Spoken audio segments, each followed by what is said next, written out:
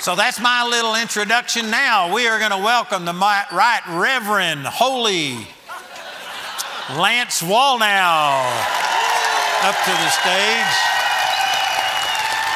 The Right Reverend and Holy. There is no way I can give him justice introducing him, but Lance is a blessing. You will be blessed by him. So Lance Wallnau. Oh, so great. The other night we were doing a Truth and Liberty. And I take everything Andrew says seriously. He goes, you know what?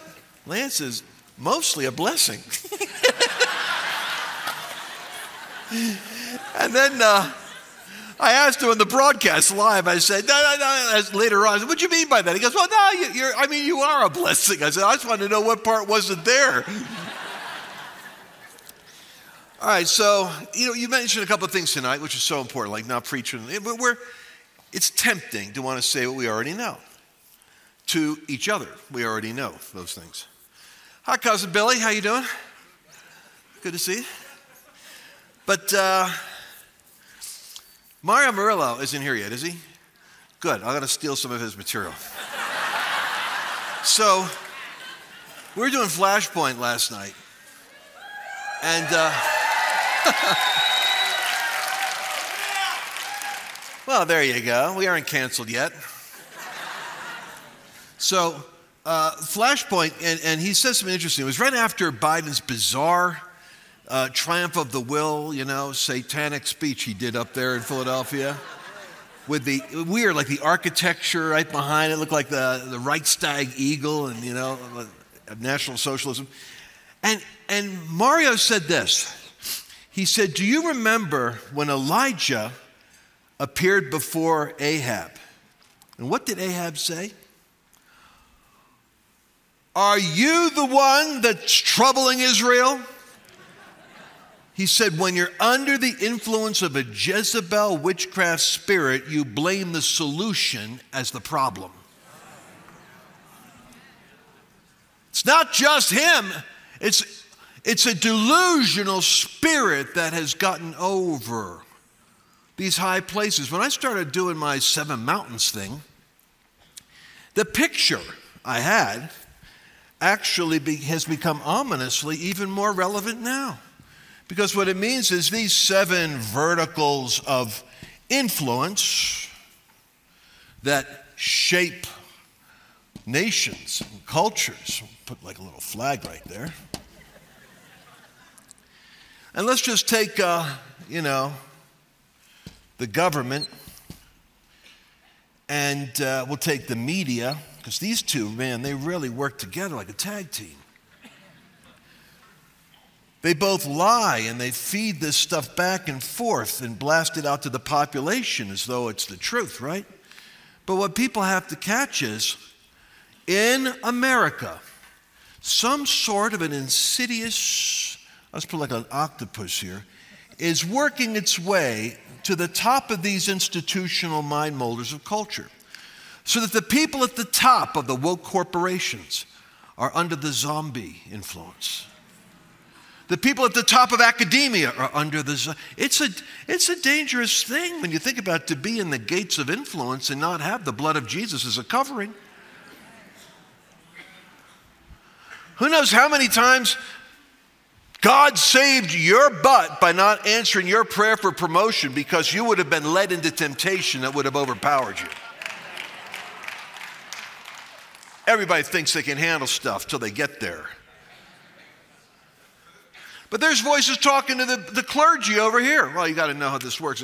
So I use the blue. We have a color-coordinated illustration here. We got the church over here. We got the family over here. We got the education here. Government, and I'll put the law over there, Supreme Court. We got the media.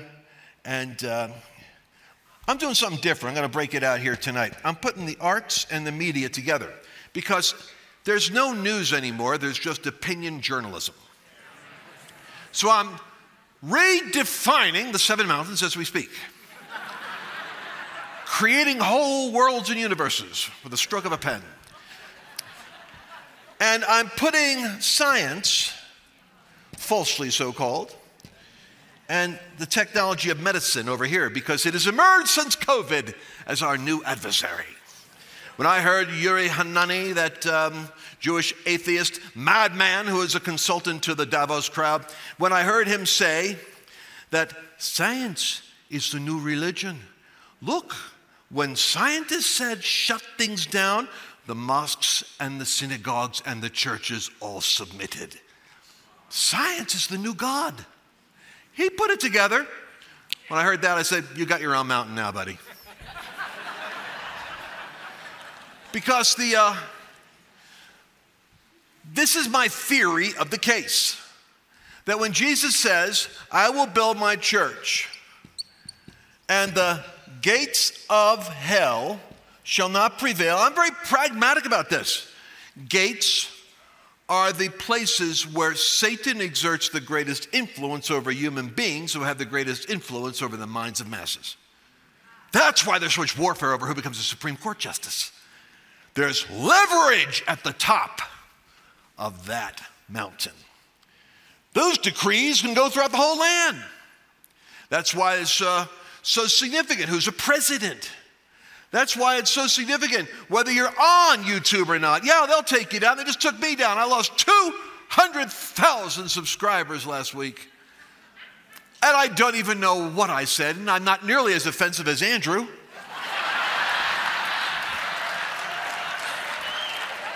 Truth and Liberty is dropping bombs left and right. I mean, he's like a bull in a china closet. I'm abstract, I'm witty, I'm humorous, I'm saying things in code language. They can't even tell me what I said. It's just my existence annoys them. Anyway, I want you to catch this. Over here is business. This is the economics mountain. It's very important to understand this because I think we have to go through a new definition. The church, which has traditionally been over here, we used to think was separated from everything else, and we'd pray for everything else, and God would send a revival over here and suck everybody in like some kind of a gigantic magnet. Into the church, revival. Honestly, I've been there. I've been there. This is my theory of the case. I was taught this by my Pentecostal forefathers. And we'd pray for those mountains, of course, but we wouldn't go in because the highest of the highest calling of the world was to go preach the gospel. So I left the secular world, that sordid world, corporate greed and money. Then I went into the religion mountain and discovered religion, greed, and money.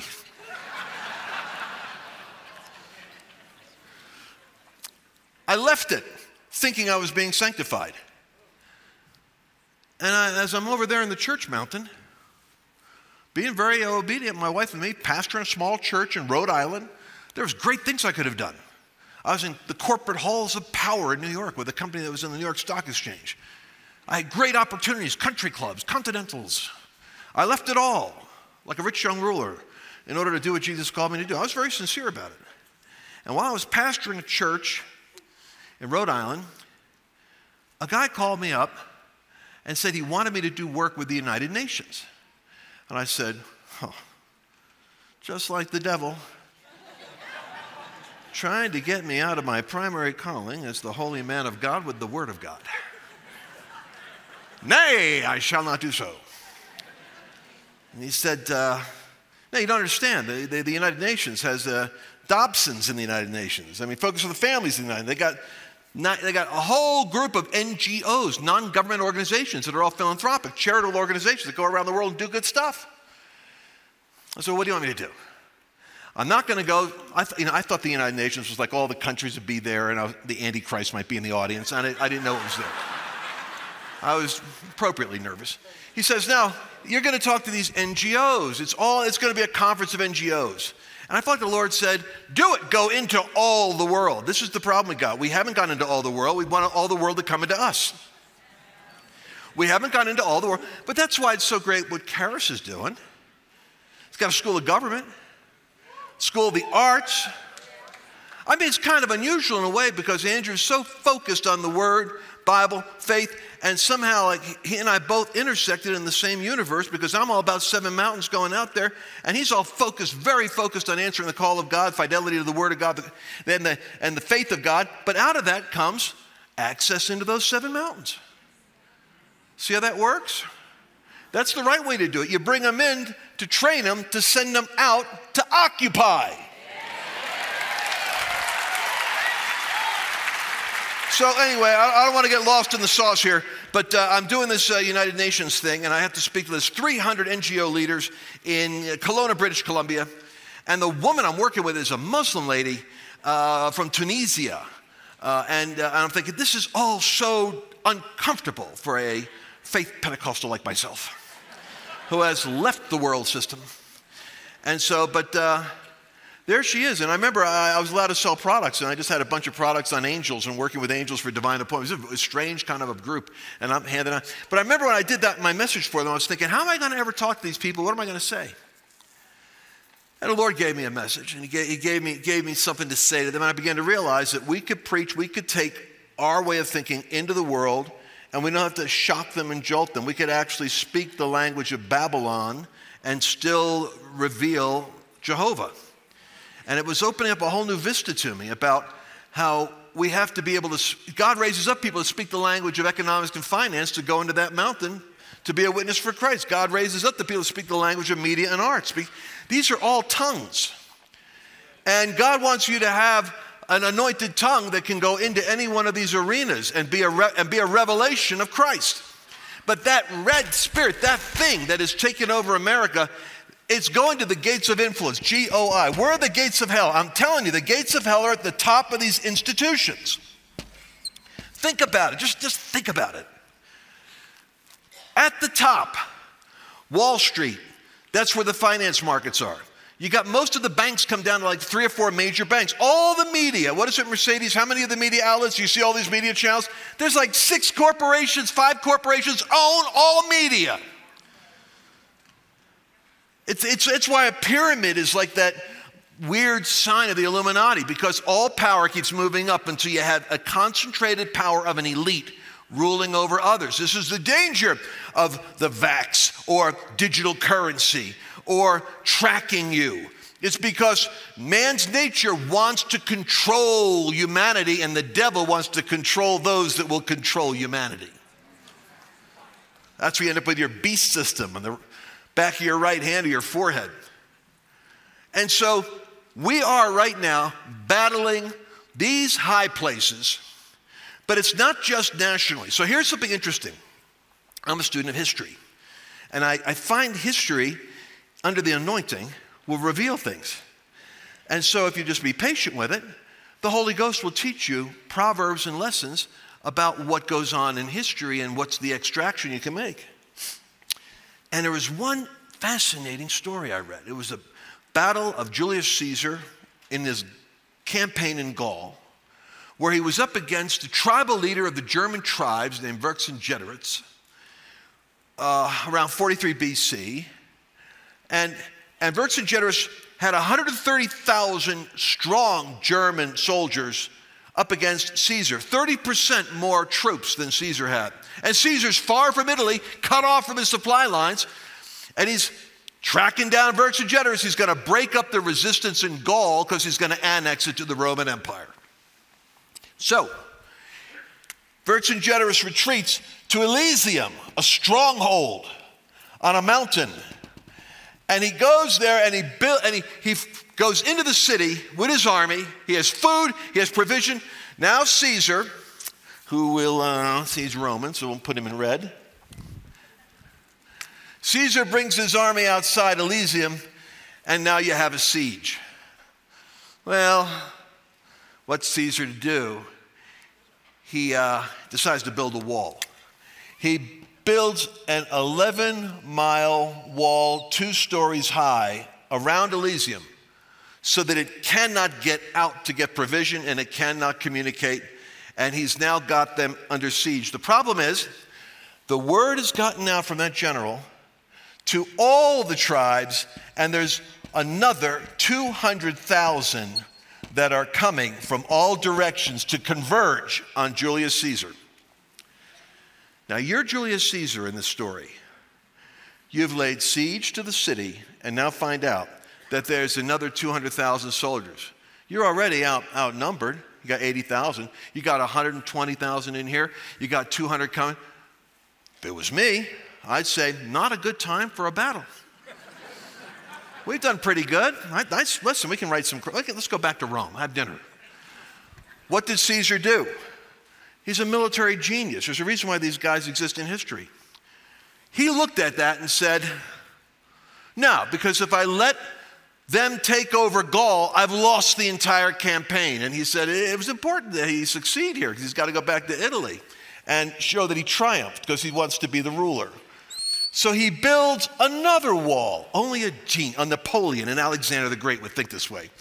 He builds another wall, 2 stories high, fortified, to face the tribes that would be coming from every direction to take him on.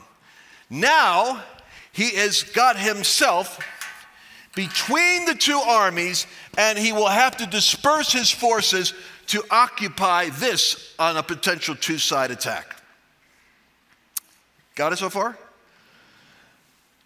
When they show up and attack, they nearly breach the wall, but Caesar is seemingly, in this 11 miles, he's riding his own horse, and he's going wherever the breach is, and he's commanding the soldiers personally. Seem to be everywhere where there's a potential break. These guys come out this way, they come this way.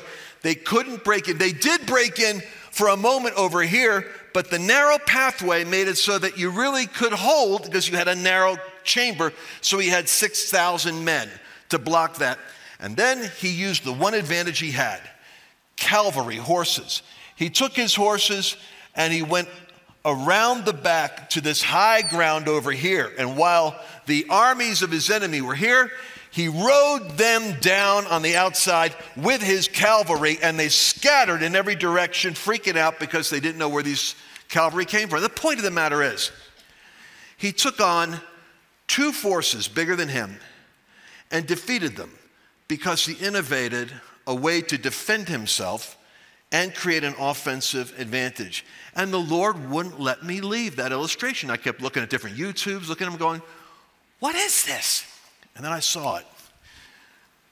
You see, in Colorado, you guys got flipped from red to blue because a strategy was designed in these 7 spheres by billionaires and national activists who decided they would make Colorado the test case of how they could change America. Focus on the Family was here with Dr. Dobson. What's the name of the pastor that fell, that had a great church out here? New Life? Ted Haggard. World Prayer Center was here. Peter Wagner was raising money in Korea for a World Prayer Center. And the devil said, I'll flip the reddest of red states. And so he got 3 billionaires. One was an environmentalist fanatic, the other one was a gay fanatic, and the other one was just a progressive that wanted to take over. They put their money together and they said, look, we can't all get our agenda together, so let's just elect whoever we can elect and put in office who could beat a Republican. They won't always be ideal, but we'll get the ground. And once we get the ground, we'll make them more radical. We'll keep putting in our own people. But to do that, we're going to need to have a legal arm. We're going to sue them. And we're going to create scandals with our own media. We're going to create our own media companies. We will find their candidates, create scandals, publish the scandals, and then sue them based upon the scandals. And once the lawsuit's there in the paper, even if it's not legitimate, the branding of being sued or in court, like with Steve Bannon right now, is enough to slander their credibility as a candidate. And then we're going to go to I say it's like the church. We're going to go to all the people who want to make a difference that are radical liberals, and we're going to get them to show up as teams and protesters and activists, and we're going to create these 501c3s and these small organizations we're going to funnel our money into, and they're going to be on whatever the hot button subject is in an area that we can get someone elected on. It could be on the gay issue, or it could be the environmental issue, or it could be even taxes, whatever, so long as we can deploy our own activists. and we will take over. They didn't know what hit them. The Republican Party had no idea what hit them. They had no strategy like that. They just had the old school candidate runs. Next thing you know, the whole state is flipped red. And they're celebrating it, meeting with, as Obama's taking on the role of becoming the candidate for the Democratic Party, the coordinators of the Colorado experiment shared the PowerPoint of how they flipped the state, and it was decided by Soros and others that this strategy could work if it was nationally done with Obama as the progressive president. And so community organizers emerged all over the country, and this strategy of activists and lawsuits and journalism has been what we've been up against, so that you're hit from all these different angles.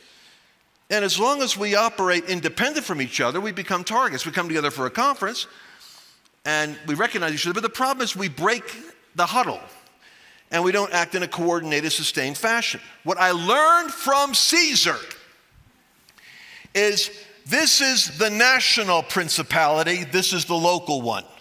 You have to surround the 7 mountains in Colorado. That's Elysium here. You have to challenge the church, create your own media outlets, have your own lawyers that are ready to countersue or challenge what they do when they try to bully you. You have to have your own wealthy investors, philanthropists, and business people that get what is being funded. And you have to mobilize small groups of Christians, intercessors, prophetic activists who are going to work in a couple of different capacities depending on how they need to be deployed. Could be the school board issue, could be the precinct strategies. But you have to be able to have these groups that are ready to be deployed. And the secret is this unity that exists here and prayer, I believe, builds the intercessory wall, and the unity of the people communicating with each other allows you to focus locally so that when they try to take you out locally, you can push back with power. They will come at you nationally, and they'll work through the local, but it'll actually be the Department of Justice, or it'll be Washington using their leverage with your DA to come prosecute you. National will work against you in your own battlefield, but you're going to have a whole wall built around that, because you've got your lawyers and you've got your funding and you've got your organization and you've got your multiple 501c3s or your 508s, however you want to organize it. Does this make sense?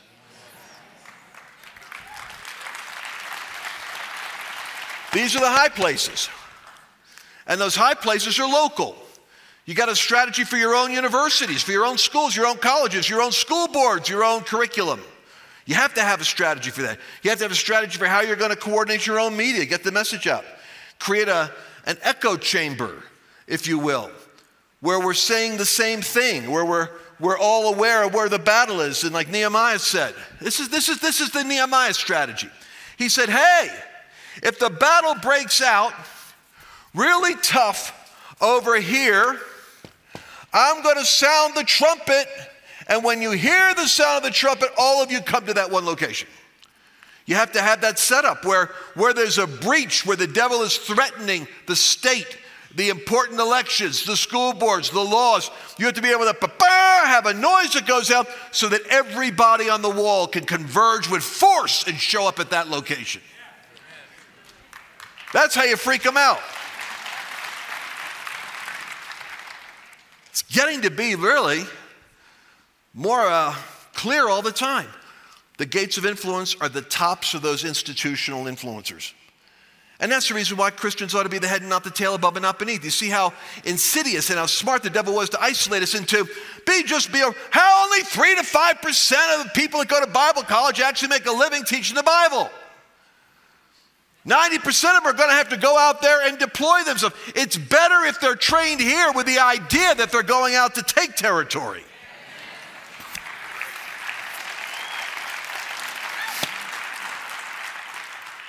So, the gates of influence are under attack, but where's the church? Let me just challenge you on this. We talk about, I will build my church and the gates of hell will not prevail against it. We need to upgrade our language. This is kind of like 2.0, Seven Mountains 2.0. What is the church in the marketplace, the church in government? Well, I suggest to you that word ecclesia is used for the word church. Ecclesia. But there's different forms of ecclesia. So let's just explore the space. I say, the Apostle Paul, when he went out with his apostolic team, was actually a form of the ecclesia in action. It was a parachurch, or it was moving as a missionary team from the church going into impacting Corinth or Ephesus. There is the local assembly, and then there is the, what are the two words I'm thinking of? It's, it'll hit me in a minute. I haven't done this in a while.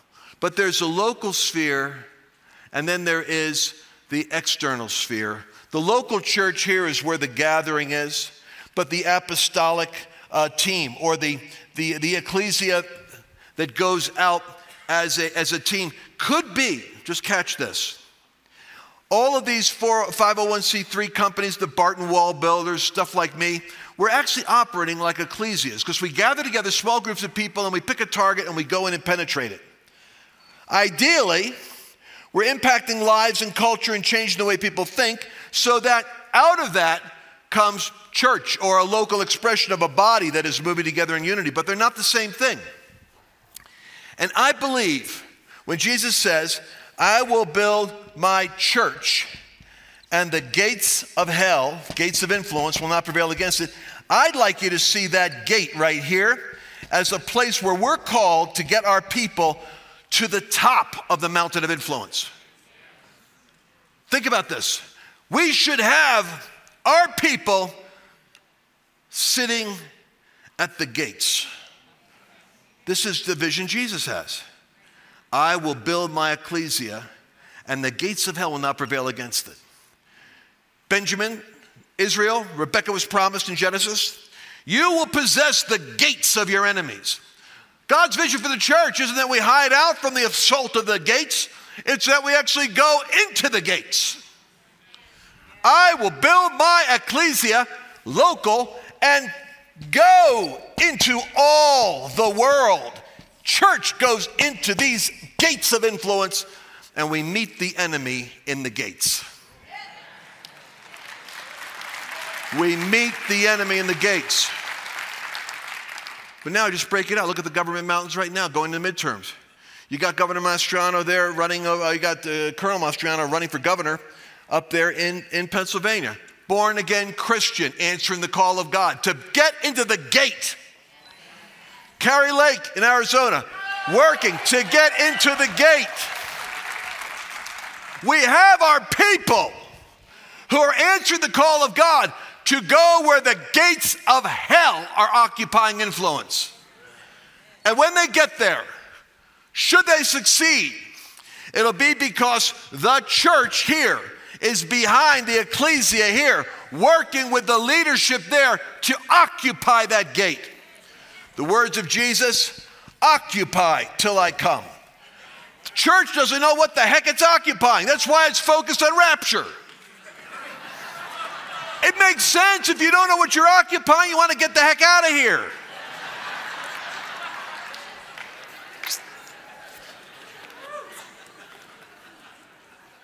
Meanwhile, Jesus says, go into all the world and make disciples of nations.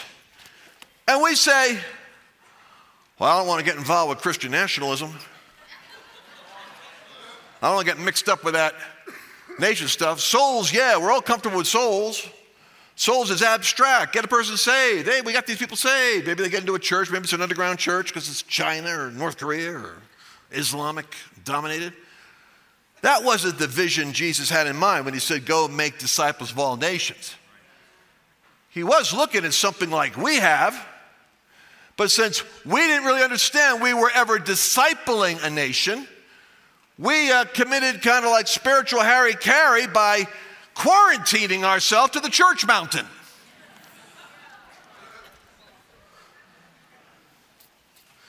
So I'm going to watch this movie. I was watching a Monty Python flick the other night, and one of the guys has a whole scene where it's this professional wrestler who wrestles himself for the whole battle. I'm thinking, that's the church. Fighting with itself right there.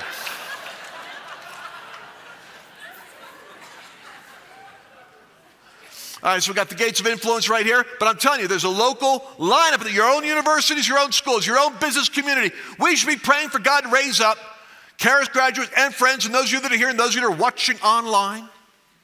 We should be saying, how can we gather you together with others so that we can see the ecclesias forming that can go to the gates of Denver, Colorado Springs? Start to get very practical. Whatever your geographic sphere of assignment is where God wants you to occupy the gates.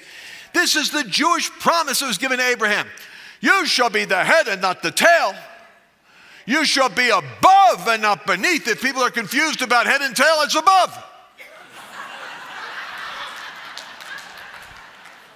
Why do you think 2.5% of Americans are Jewish and they have such influence? They're your gynecologist, your ophthalmologist, they're your accountant, they're your lawyer. They're in comedy, they own the club. If they're in Hollywood, they're producers, they own the banks. Jews, why? Because they're trained. Be the head. It's a much better view than the tail.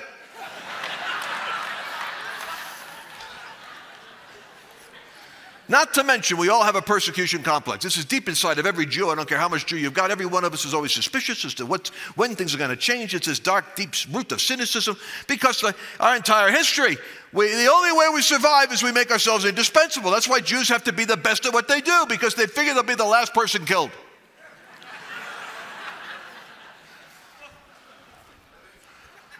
I mean, you think twice. Why would you shoot your doctor? I don't know. Maybe I need him.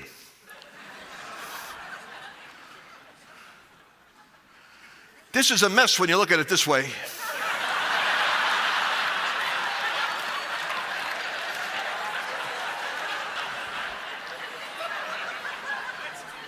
Maybe we have this, let me fix this. What? Oh, look at that over there. I'll tell you, these teens here at Andrew Womack, they're on their toes. I told them, it's a one whiteboard night. They knew better. All right, so I got to say something to you. I want to talk to you about something completely different. I got this book out there. You got to get it, because where we are right now is right now between pages 15 and 121. This is a prophecy for the next 5 years, and I wrote it. When I wrote the election will be stolen. I even predicted 3 out of 5 states would be stolen, and I predicted what was going to happen with the ballots. I predicted what the news was going to do. It's shocking how far I went into the rabbit hole of saying what was going to happen. And I couldn't get a clear word, as I had earlier, on that Trump was going to succeed, because I was wondering, will Trump succeed? What happens if he doesn't succeed? It was unacceptable to me. I thought, well, if he doesn't succeed, we're going to potentially go into a depression. We're going to lose our military capacity. We're going to have anarchy in the streets. We may never get our freedom of speech back. There's a lot of consequences attached to that, which is why I'm so mad at the knuckleheads in the body of Christ who are putting their collective capacity, their writing and thinking ability, into criticizing Christians that are too patriotic. Don't get me going on that right now. I have to pick my fights. The Billy Graham prophecy, this is part of the book. Because the Queen died today. And so the Queen died today, and what that means is that a boundary item has happened. When a significant historical event takes place, if you study Clinton's convergence model and things have to do with destiny, it's an interesting study. Your life is boundary items. Those are the moments when you look back on your journey, when you left this job, or when you took that ministry, or when you got married, and those moments really define. In the Bible, the journey of a patriarch has these certain memorials, and they literally make a marker to part the boundary. That was where I was when that happened. A significant boundary item happened when Billy Graham died, because he was 99 years of age. And he was laying out there in the Capitol. And all of the heads of state had to come to do homage, because he still represented something that nostalgically none of the Democrats or Republicans wanted to disrespect. And while I was laying there, I said, Lord, this is a boundary item. What does it mean? And I felt like the Lord said, it's the end of an era. The Billy Graham era, where you have an evangelical who preaches Jesus Christ, who is friends with 7 consecutive presidents and golfs with them privately. That era is changing. You're heading into the era where government will become hostile to the Billy Grahams. You're heading into an era where government no longer is as friendly as it was, and you're going to have to fight to be able to preserve your liberty. And I started thinking about Esther. And the fact that when Haman came over and took over government, it required somebody in the system, like Esther and Mordecai, to be able to influence who could be influenced and expose the plot that was there to destroy the liberty of the people of God. And I felt as though we were heading into that kind of a period of time where the Hamans are plotting your destruction. And they're willing to slander you and label you, MAGA, whatever. It's MAGA now, it'll be Christian whatever next. Why? Because of that Ahab principle. Art thou he that troubles Israel? They're the ones that are screwing up the country and they're projecting it on you. Everything. Isn't it crazy what Biden said? These people, you know what they want? It's like they're going to mess with election integrity. The reality is election fraud is what Democrats do. They're going to try to take away the Constitution. No, these knuckleheads are taking away the Constitution. We're trying to keep it. They're going to take away your right to life. No, we're trying to preserve the right to life for every baby they want to massacre. Do you understand what I'm talking about? It's the exact opposite. And nobody says anything. It's like, yep. So that means the deception is pretty big. This book explains the marker. Now, the queen has died today. That's a boundary item. That means she represents a period of British aristocracy and global influence that is about to change. So these things are historic markers, and you have to pray and say, well, what does that mean? Well, see what they represent and recognize what's changing. Anyway, I want you guys to be able to get that. Breaking spiritual controls, breaking controlling spirits. That octopus is up there will try to get on your head. One way or another, that spirit will try to confuse you. You know the only way I can mess up the enemy? I found this out. When I pray in tongues, I'm bypassing my own confusion. It's a brilliant strategy.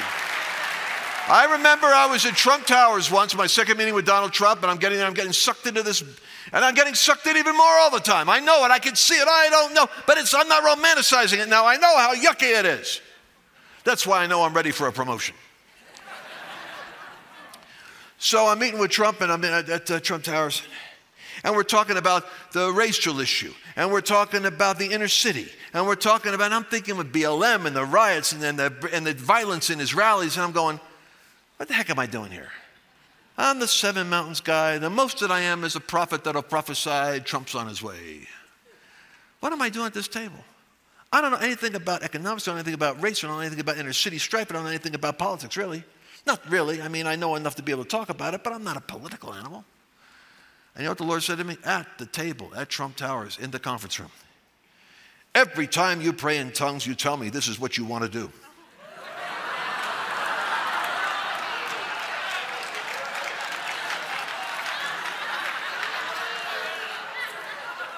Think about that. When you're praying in tongues, you're praying out the perfect will of God. Doesn't mean you understand what you're saying. My tongues were walking me right into an ambush. And the more confused I got, the more I prayed in tongues. It was a glorious sabotage. Gates of influence. What gates are you assigned to take? What gates of hell are you called to take? Everybody needs to have gates of hell that they're up against. And the head and not the tail, above and not beneath. We should be talking to our kids. We should be talking to our children. We should be like saying to them, you know, I'm not ready to give up on America or what God's going to do yet. I think God could shake things down. Personally, I think he could shake things right down to, well, we won't go there yet. But what I'm saying is they should be thinking about being the head and not the tail. Because I remember Creflo Dollar put it this way once. It was so great. I was really tired. I fell asleep. I was traveling a whole lot. And what happens with me is I put on like TBN or I put on a Christian channel and it's playing. But my spirit can detect the anointing. Hi, honey. I see my wife is here. How you doing? Hey, say hi to the people, will you?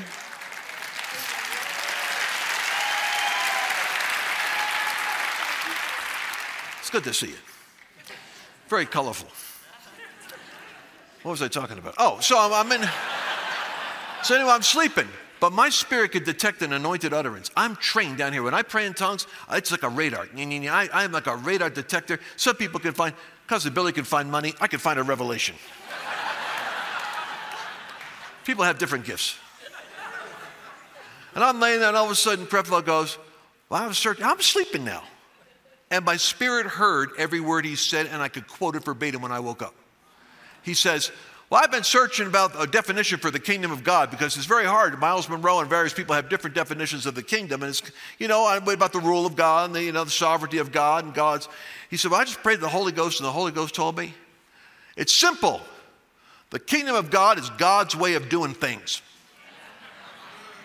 My spirit goes, Nyeh. God's way of doing things. This is what Andrew was talking about earlier.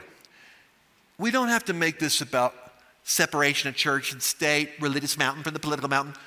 Does the Word of God have anything to say about how God does things? Yes. Does it have anything to say about how people can relate to each other, how you can handle money, how you can handle divisions and differences, how you can handle problems of any sort? Listen, man, this whole book, here we go, 3 pages in. This is how far we got before we screwed up. The whole rest of this book is God fixing the mess.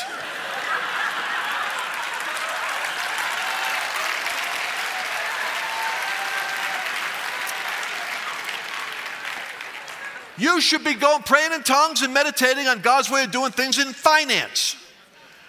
Then you'll go to the top of the education mountain, the top of the business mountain, the top of the mountain. Treat yourself like a Daniel or a Joseph. Immerse yourself in the expectation that God is going to give you superior insight on how things work, because I promise you, what they're doing is screwing things up. At some point, after the leak is up to their waist or near their neck, they're going to call for a plumber that knows how to fix it. Even the heathen will not put up with incompetence once they lose heat, electricity, or food on the table. Prepare yourself and prepare your sons and daughters to be the head and not the tail, above and not beneath. The Daniels and the Josephs. So, God has a revelation up there, and praying in tongues is a large part of it. Meditating on the Word of God is a large part of it. I'm convinced God wants to expand the capacity of His people. Now, I'm going to break out here for just 15 minutes here, and I'm ending. I want to talk to you about something that's in my spirit I haven't taught yet. I'm going to submit it to you all. Maybe a little messy the first time I get it out, because it's a new revelation.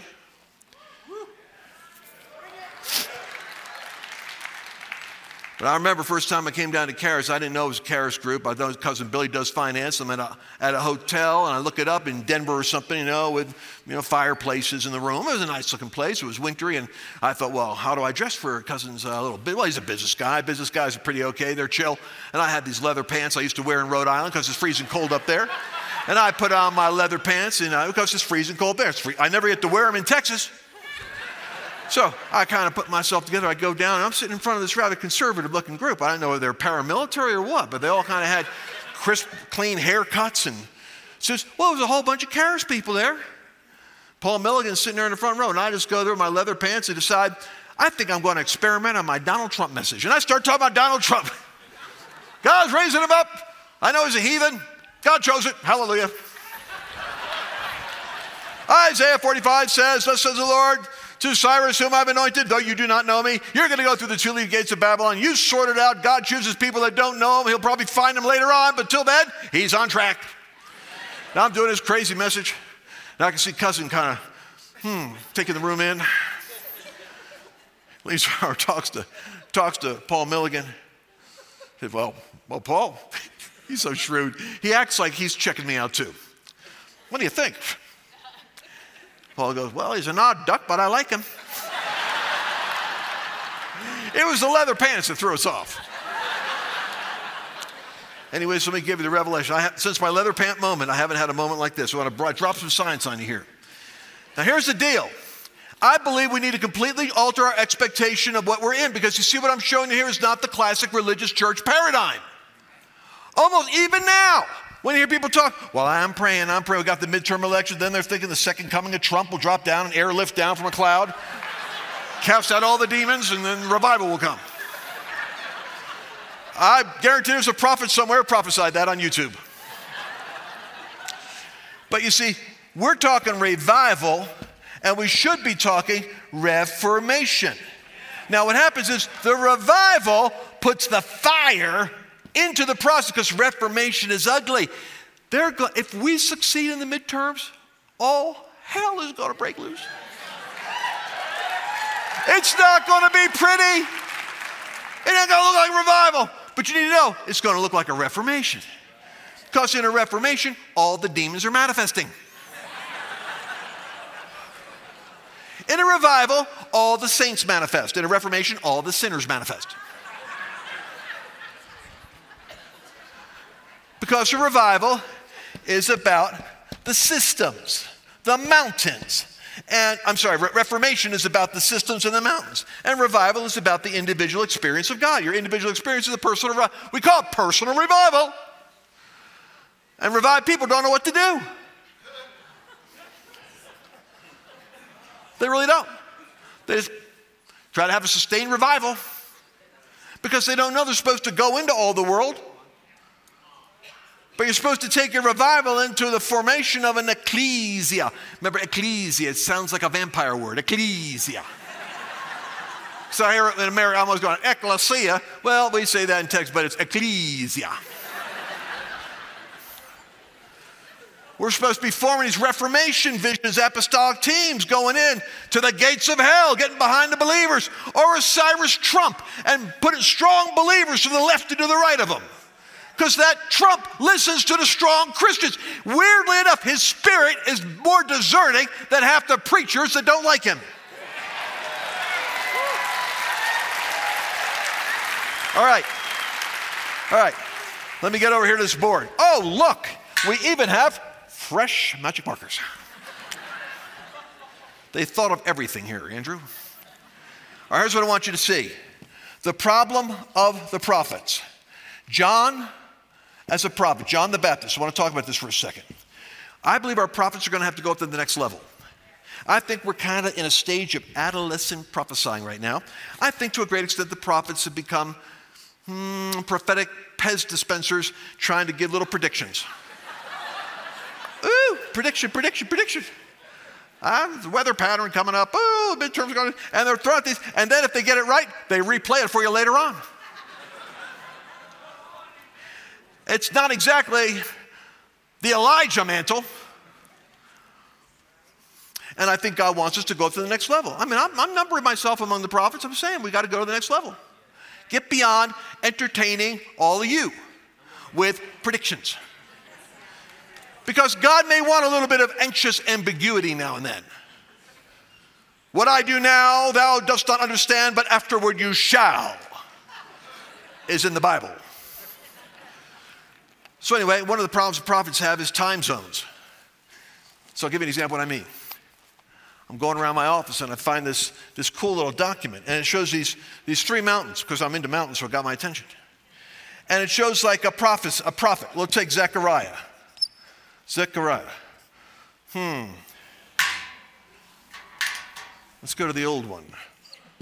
Yes, sometimes the old ways are better. So the prophet could be talking about what's happening now. And I'll show you that.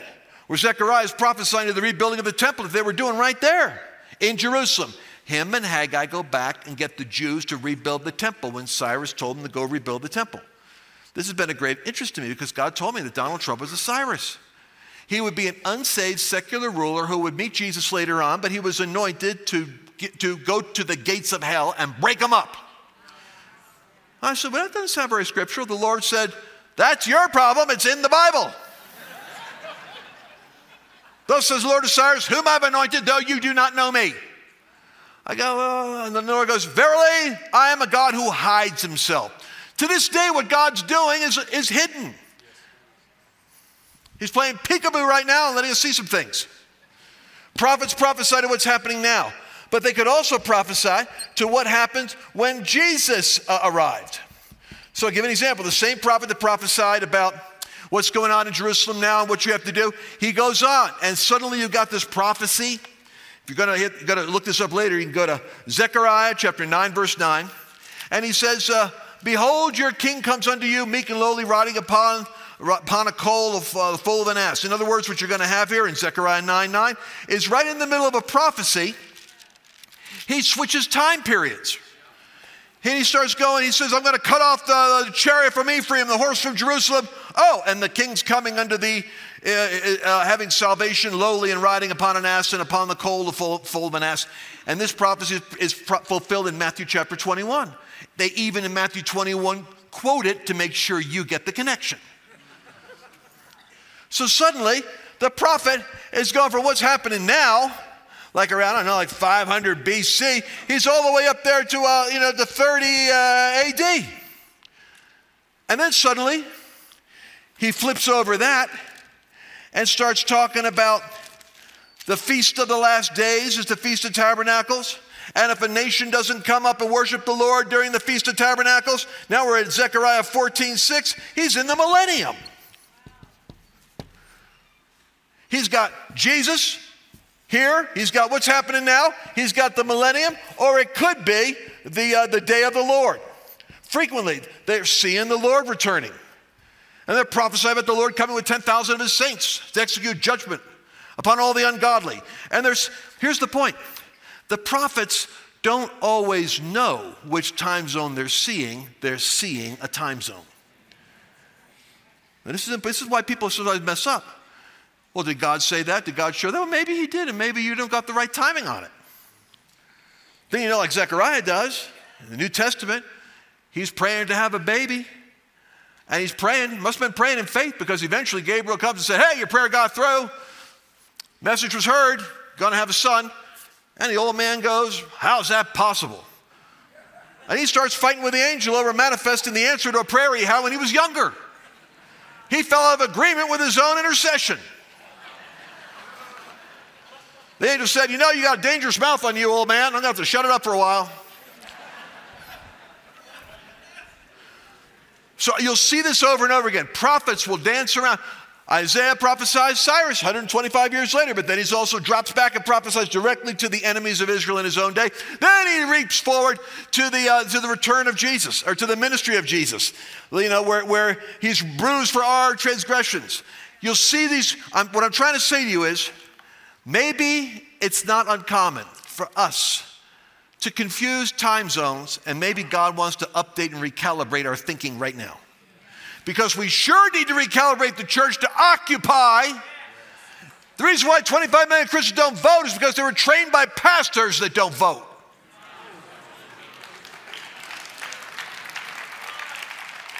All right, so I want you to see this.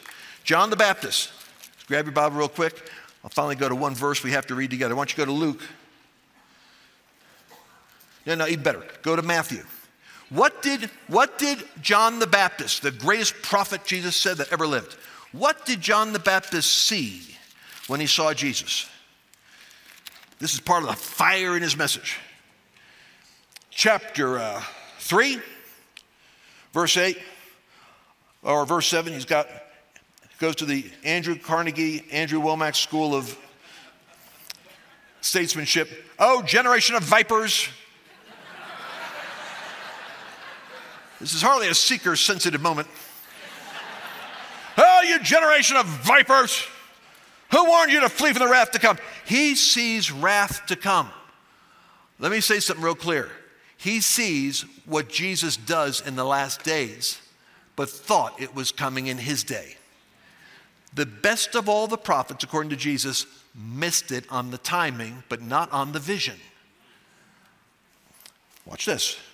Bring forth, therefore, fruits meet for repentance, and don't say within yourselves, who have Abraham as a father, because I say to you that God is able from these stones to raise up children unto Abraham. And now the axe is laid to the root of the trees. Therefore, every tree that brings not forth good fruit is cut down, and thrown into the fire. Ooh, people are going, oh my God, this is serious business. Is John going to do it, or is he talking about the Messiah? There was this sense of imminent expectation that the axe was going to hit every one of them. That's why they're all repenting.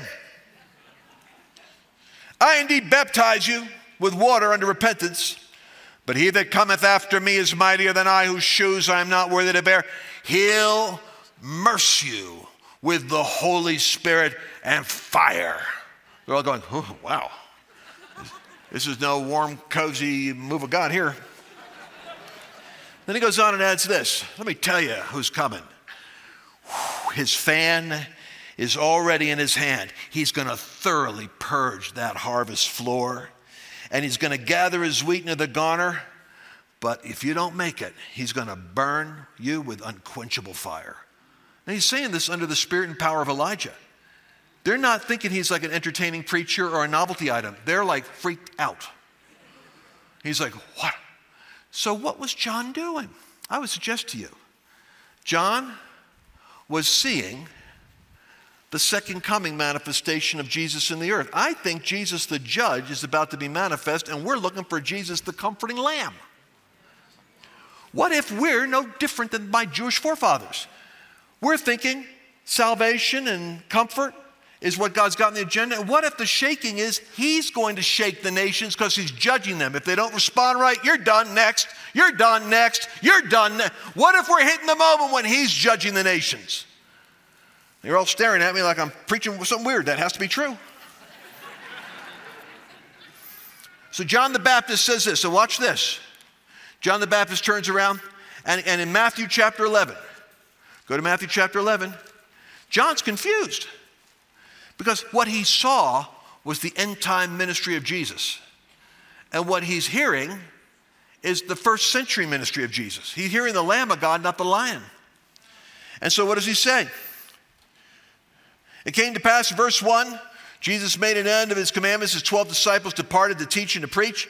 And when John heard in the prison the works of Christ, he's hearing about, hey, man, we're checking it out. What did he say? What's he doing? Winnowing fork in his hand? Is he doing it? They said, well, I saw these blind people that could see, and I saw these people that couldn't walk, and they're jumping around and dancing. He's going, well, what was he saying? Well, he's saying the good news is good news. Kingdom of heaven's at hand. The kingdom, and they're all rejoicing and happy. Yeah, they're getting healed. He fed them. Supernatural, fed them. Now, this was not John's picture. But understand, he saw the Lord coming in flames of fire, taking vengeance upon his enemies that do not know him and do not obey the truth. 2 Thessalonians chapter 1. Read it. It's in the Bible. He saw the future. Just wasn't what was showing up in his lifetime. So what does he do? John sends a message. Are you the one that's supposed to come, or are we supposed to look for somebody else? Do you understand now why he said that? Because he saw Jesus' end time ministry, and Jesus was giving the first century ministry. And he saw what was important to say, which is here's how he's going to wrap things up. But he's not going to wrap them up until he's made an atonement for the sins of humanity. So Jesus says to him, show John again. Show John again. Seems like this is a problem with him. He keeps on doubting. I mean, he's the one that saw the dove descend and heard the voice. He's doubting his own prophecies. Tell him the blind are receiving their sight, the lame are walking, the lepers are cleansed, the deaf hear, the dead are raised, the poor have the gospel preached to them. And blessed is he who isn't offended by me. Imagine that. Jesus just offended. He's offending the angry prophet because he's being nice. Jesus is about to offend all the religious Americans because he's not being political. So what I'm trying to say to you is, what if the Lamb of God was what they didn't expect? They were looking for the Lion of Judah.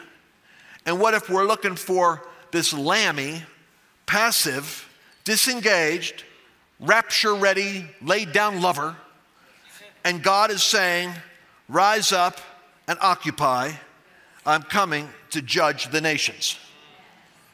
Now, suppose the ministry of the prophet is to be the prophet evangelist. Remember, John the Baptist was actually, I told Mario Murillo, I said, you've actually got that John the Baptist thing because you've got a bunch of sinners coming to your preaching, but really you're preaching a prophetic hard word for where America's at.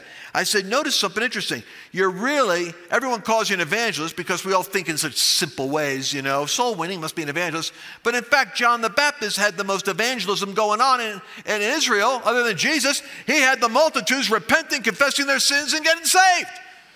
The prophet was evangelizing them. And I said, I think that's what you're going to do, Mar. I think you're evangelizing as a prophet. And I think I'm going to come alongside and join the party. And I believe that where we're at right now, just consider this. We've heard these verses tonight, I think prophetically chosen from Haggai or Haggai. I will shake everything that can't be shaken. Remember those words? The Lord says, I will shake everything that can't be shaken. Let me find Haggai here. Here we go. Let me ask you a question. Who's delivering this message? A prophet. I think prophets are going to shake things up. But I don't think they're going to be the predicting Pez dispenser type. I think they're going to start decreeing things over nations, challenging world rulers, and drawing a line in the sand if they do not respond. That's what Elijah did. I will shake all nations, the prophet, Haggai says. Then he says something interesting. Speak to Zerubbabel, the governor. Speak to the guy in political office. And say this to him. I'm going to shake the heavens and the earth. Remember, rebellious principalities and powers are in heavenly places. God says, I'm going to shake the heavens. I think he's going to shake hell, and the gates of hell are about to go under siege.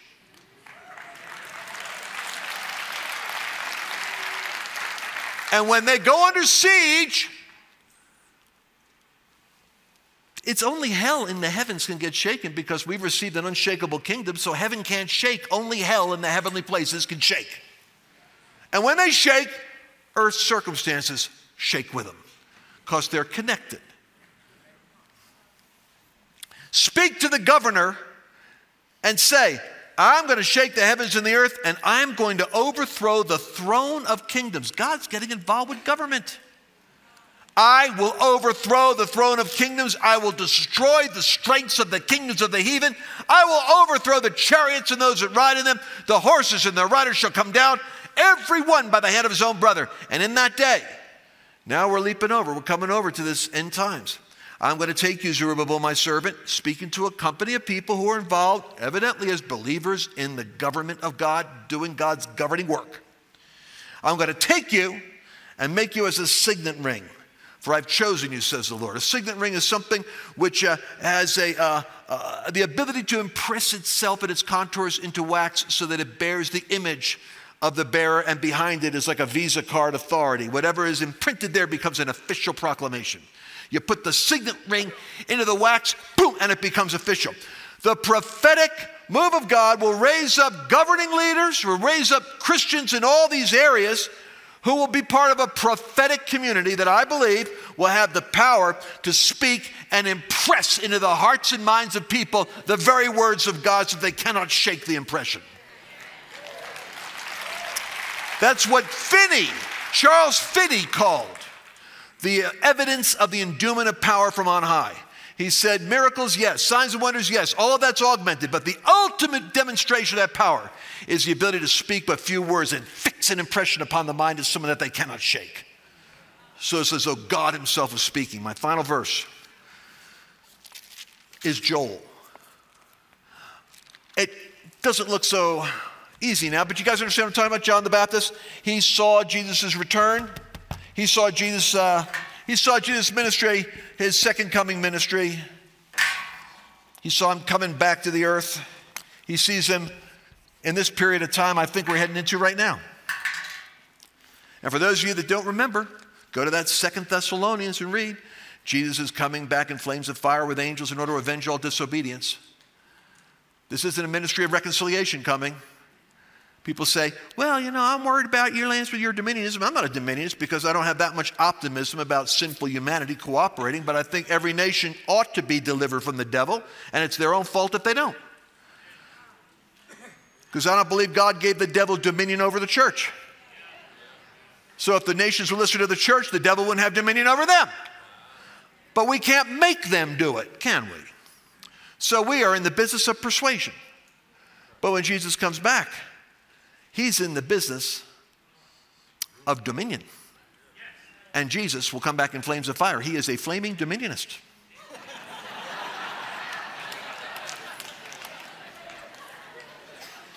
And he sympathizes with people that think that way, as opposed to the cowardly, the reluctant, and the confused. So here's my hope. Lord, we're not in any place where this is going to be easy. Lo and behold, the whole world looks like it's going in the wrong direction. But there's a promise, and the promise is, it shall come to pass. It shall come to pass afterward that I will pour out of my Spirit upon all flesh, and your sons and daughters. See, we haven't entered into this one totally yet. We had a former rain at Pentecost, but the latter rain is about to be poured out upon the whole earth, and it's going to be such a deluge. You watch, it'll fill up the tank. That's why you got to get the word and the grain in you now, because it's like Miracle Grow when that water hits. It shall come to pass afterward that I will pour out my Spirit upon all flesh. And thank God, God's sending Elijah before the notable day of the Lord is going to turn the hearts of the fathers to the children, because the focus of the outpouring is going to be sons and daughters are going to prophesy. Your sons and your daughters, your seed, your family is going to speak prophetically. Hey, your old men are going to dream dreams. Young men are going to see visions. And upon my servants and upon my handmaidens in those days will I pour out of my Spirit, and I will show wonders in the heavens above. Now, please listen to me. I read Jack Hayford said this once in one of my King James Spirit-filled Bible notes. It was so good, some of those little Jack Hayford notes. He said, most people miss that the prevailing characteristic of the last days church, the ecclesia that God is calling out, will be a prophetic culture. A literal island of resistance operating in an ocean of humanity where they will hear and speak to one another exactly what God is saying and doing, and they'll be the ones that know exactly what the mind of Christ is. But there's something else I said about the prophet's job. Remember that? It talks about, I'll show wonders in the heavens and earth and blood and fire and pillars of smoke. Well, look over here at this verse 15, chapter 3. Chapter 14 says, or chapter 3, verse 14, multitudes, multitudes in the valley of decision. Souls, souls everywhere, nations, nations everywhere. And it's at the moment in the crisis of decision making. But God's Spirit is being poured out so that they can make some decisions in the right way. The sun and the moon shall be darkened, the stars shall withdraw their shining. But look at this. The Lord shall roar out of Zion and utter his voice. Let me ask you a question. What do you think is causing the shaking that Haggai says, I'm going to shake everything in heaven and earth? I suggest to you that it's the voice of the Lord. But who is the mouthpiece for the voice? Us. The Lord shall roar out of Zion. Zion is the word for the church. He's roaring out of the church. He will utter his voice from Jerusalem. It's coming out of the church. And the heavens and the earth shall shake, but the Lord shall be the hope of his people and the strength of his people. Let me just push the envelope now and let you meditate on it. I'm saying that God is coming to dwell in Zion, his holy mountain, that we are the mountain, we are Zion, we are the church, and that he's coming down in a prophetic outpouring to upgrade us so that we become the voice of the Lord. And that as we prophesy what God is saying, it will be the invitation to nations and the administration of judgment over nations that do not listen to what God says. And God's not playing games anymore. And I thought about this. I thought, well, we're going to go to the end time harvest and go preach and evangelize. And I thought, well, wait a second. What if the Lord does it this way? What if when we meet world rulers, the Lord gives us a word for them, and that we let them know that from this moment on, God will judge their nation depending on how they respond to what God just said. Because what we are is ambassadors. And in the last days, God is going to send us to places where they've hit the tipping point, and he's going to deal with them. And he's sending his people as a voice ahead of that. That's what the prophets did in the Old Testament. Anyway, I believe that what we're heading to now is, of course, the mercy of God, the goodness of God, the signs and wonders of Jesus and the end time harvest. But I would suggest to you to prepare yourself for an exhibition of the lion who is being sent to shake thrones and overturn dominions and remove principalities that have rebelled against him. And that a lot of the shaking on earth is because God's releasing something in the heavens, and the end time outpouring will make you his mouthpiece as an agent in that transaction.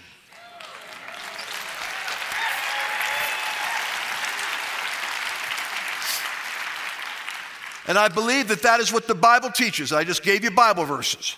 And that many of us are just expecting, well, a harvest, a nice Jesus manifestation, and then we go in the rapture. I think God wants to have some nations shaken up. And you know what? I want to see America saved. But I'll tell you the truth, I think America is so messed up right now that it might be like I wrote this in 2 books, so it must be the truth. Sounds weird, but 2 books the Lord said, put it in here. Paul's journey to Rome to testify to the government. He was a prisoner because his anointing and authority put him on a collision course with earthly rulers. So he ended up getting stuck in the court system, having to go to Rome.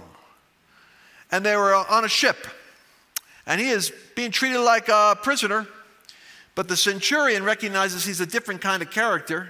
He has favor with the local government. And they're about to take off, and he prophetically sees this is the wrong time, wrong choice, don't do it. He prophetically sees what's in the best interest of him and those that are with him. He's got spiritual authority over what's happening, but not natural position. So he's got a problem. He can't make his will be done. So he says, sirs, I would stay in this port if I was you. I perceive that if you take off, if you don't listen to me, you're going to not only lose cargo. I could see it. This cargo, all your economics are going to be lost. Your ship is going to be busted up, and it's a high probability everybody's going to drown. Whew. Wow. Well, they go have a meeting.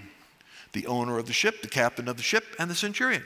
You got the government, you got the business, you got the people invested in it. What do you think? They think, I think he's a religious fanatic, frankly. Well, let's just take a vote. We're all going to leave? Okay, we're going to leave. They take off. Paul is a prisoner on board the disobedient ship of state. So this is highly instructive for us. His destiny, unfortunately, is somehow affected by their mismanagement. Look, you believe God for Charis, you got this beautiful thing going on, you got a school, you got partners, and all of a sudden the stupid government starts to put you into a financial, fiscal cliff. Whole nation starts going into chaos. Well, you're on board the ship. You're affected by what they're doing. You are numbered with the transgressors. So what does Paul do? He goes to praying. He goes to praying because his destiny cannot be aborted by their disobedience. It's important that you're in alignment with your heavenly assignment. So he's saying, man, the angel breaks through. The angel shows up. Paul, I have been sent by Almighty God to tell you that you have an appointment in Rome, and I'm going to get you there. Now, the Lord's in a good mood today, and he's giving you all them that are sailing with you now. Because you got to get to Rome, I got to get all of them to Rome. Understand, basically, that's angel interpretation. That's what he was saying. He's telling them, you're like the FedEx package. I got to deliver you, and evidently, you know how God is, I got to deliver all the rest of them too. So, it's not easy. There's an island. Things are going to break up. That's all I'm going to talk about now. So Paul goes, whoa. He had travailed and prayed his way into apostolic deliverance for himself, and his deliverance spilled over to the deliverance for the disobedient. That's why America's biggest solution is the thing they demonize the most, you. So they go on. Paul says, hey, take some courage, folks. Take some courage. Because an angel just came. He's testifying to them. And they have so little hope, they're ready to hear the gospel. I mean, a month earlier would have been stupid. But right now he goes, hey, man, I got angels visiting me downstairs. You won't believe it. Ooh, boy, I got an angel. And the angel said, we're going to make it. Now, the ship's going to go fall apart. Don't worry about that. You're all going to live. Get something to eat. And they all rejoice. That's how desperate the situation was. They're going, hey, man, he met an angel. Thank God. It's better than this one I've been hearing. When the ship breaks up, they were thinking of killing Paul. Shows you how human nature is so weird. But because if any prisoners escaped, then in Rome, you gave your life for a prisoner escape. So they were going to kill all the prisoners and remove the risk. But the centurion saved Paul's life, which means don't fall into the infatuation of demonizing government. Because it was Paul's relationship with government that saved his butt. So the centurion, seeking to save Paul, said, no, don't kill him. So they all swim to shore, You know what happens. Paul gets to shore. They make it to shore. They're soaking wet. It's freezing cold. It's not the best timing, but they're alive. Paul's walking around helping put a fire together, doing what a good Christian does, help solve the problem. He doesn't say, look, I'm going to stand here and pray and get lined up with heaven. He goes and picks up sticks. While he's picking up sticks, a viper comes out, fastens on him. I'll tell you this, the media will demonize you no matter what you do. I believe the Lord showed me that viper is toxic advertising. Because he gets bit by the viper and all the islanders see it. And immediately they think he's evil. They think there's something wrong with him. They think he's singled out as being particularly cursed. Because he's the only guy who could survive in a random shipwreck and get killed by a poisonous snake as he swims to shore. Paul shakes it off into the fire. He doesn't say, I can't believe these things always happen to me. He shakes it off. Like par for the course. Shipwrecks, night the deep, viper bite while I'm trying to help people. Thank you. But they're watching him because the media fought, because the persecution gave him a platform. And so now they're watching him and he doesn't swell up. He doesn't die. He doesn't swell up. He doesn't die. And the chieftain on the island has a father-in-law who's sick with a disease. And he says, is there something different about you? Can you do something with him? Absolutely. Goes in, lays hands on him. The guy gets healed. Now he's got the government's father. He's got the government treating him like a celebrity. And everybody who was treating him like a prisoner is nervous. Because Paul pretty much controls what's happening. God gave him authority over everyone that was on the ship, and then God gave him authority over everyone on the island where he went. Where God will take us in this next hour, if we'll be obedient and endure the contradiction, is an expansion of the measure of rule that we'll have within the sphere that is attached to us. New ship comes, he gets on board the ship, goes to Rome and completes his trial. Paul's unfinished destiny saved the lives of everyone around him. I believe we need to be praying for the unfinished work of the American church. And we need to be praying for the unfinished work of the United States. Because America's gotten off track. It's promoting lesbian, transgender ideology globally. It's putting the LGBTQ flag, even the BLM flag, up with our national flag. And God is taking that down. It's coming down. So I'm done. I'm sorry I went over, but I had to get it out of my system. I don't know when I'm going to be back again. How should we pray? Can I pray that the Lord will speak to you and me in far more clarity than ever before, that we'll be hearing with far more clarity? And let us pray that in this next season, you are receptive to the relationships that he puts into your life that will form the ecclesia. When we met together, David Barton and Billy and Andrew, and when we started talking about truth and liberty, and we started talking, it was the right people in the conversation, and when you have the right people in the room, things get clear. I want to pray for every one of us that we are able to identify our tribe, our company, because I think it accelerates your access to what the Father's saying. Would you put your hands out? And Father, I pray in Jesus' name, all these that are here and watching are hearing the sound of your voice. They're drawn to something. Now I pray you'll take that which I've spoken and you'll sort it out so that the part that is beneficial will sink in. But I pray for the great magnet of the Holy Ghost to draw to every one of us those who we need to be connected with. I pray that you help us to shake ourselves free from the entanglement of even the good things that are no longer the vital and necessary for the future things. Even the activities of the people and the projects that were in their season, fruitful but not part of the new season. I pray that you help us to prune the tree, deliver our foot from entanglements, and align ourselves with that which you're doing next. Oh, I pray, Father, for the baptism of the Holy Spirit and fire. The baptism of the Holy Spirit and fire. And I pray that you will pour out the latter rain at the time of this latter rain, and that in this latter rain, the prophetic voice will come forth with clarity, power, and that you will shake the heavens and the earth in a way that will bring glory to Jesus and increase to the kingdom. In Jesus' name, amen. Amen.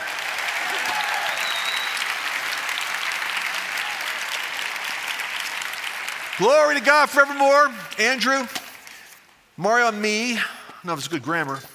Mario and I are doing a 2-day event at the Hertz Arena in Florida, Naples, Florida.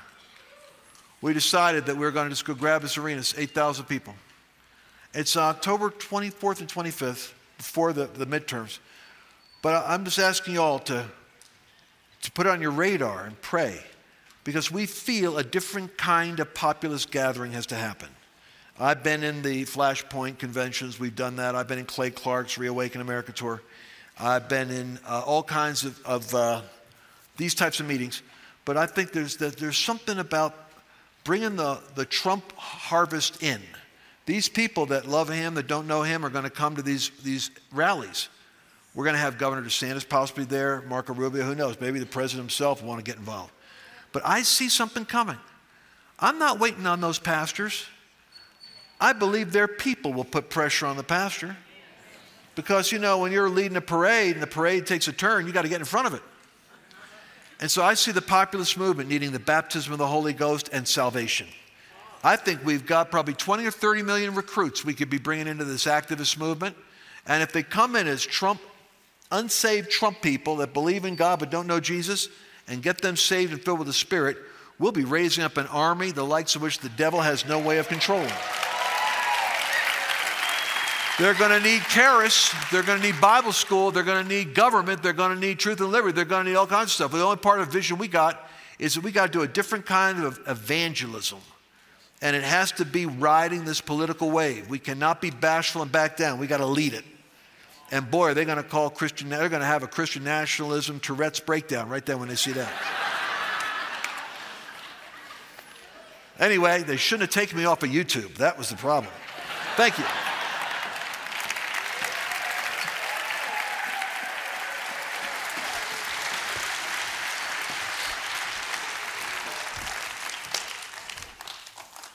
Thank you, Lance. That was amazing. So I just want to say that at the end of the conference, we're going to have a contest. Anybody that can interpret this will get a prize. Speaking of prizes, so if you sign up during this conference to be a new Truth and Liberty member for the first time, you can go to our booth in the back and claim this free gift. I didn't know if I made that clear last time, so I wanted to mention that. So also, we're going to have prayer ministers come forward and be available tonight for you. And if you need prayer, please feel free to come forward and let them agree with you. Online, if you're watching online, you can call into 719-635-1111 and trained prayer ministers will agree with you there. Hey guys, please don't leave your items in the auditorium overnight. If you do, they'll be moved to the Lost and Found, which is located in front of the Haven Cafe on a bistro table. And then also when you're leaving tonight, as you go out down past the security building there at the end of the driveway, you'll have 2 lanes to turn right. Make sure you take advantage of both of those. And then when you get up to the traffic signal at Highway 24, there's 2 lanes to turn left. So make sure you take advantage of both of those so the traffic can move smoothly. The cafes and bookstore and our resources area are all open now, so please feel free to take advantage of those. Check out the booths and our exhibitors tonight on your way out. Tomorrow, worship starts at 8 o'clock a.m., worship at 8, and then we're going to have David Barton, Mario Murillo, Janet Folger Porter, and Pastor Rob McCoy, and that's just the morning session. So it's going to be awesome, guys. And I just feel like the Lord wants me to say one thing now as we close. If you're here tonight and you have never accepted Jesus Christ as your Lord and as your Savior, I want to invite you to come down and talk to one of these prayer ministers and let them lead you in the prayer of salvation. The same thing also is if you've never received the baptism of the Holy Spirit with the evidence of speaking in other tongues, you can receive that tonight as well. These ministers are available for you. Good night, guys. Thanks for coming. We'll see you in the morning.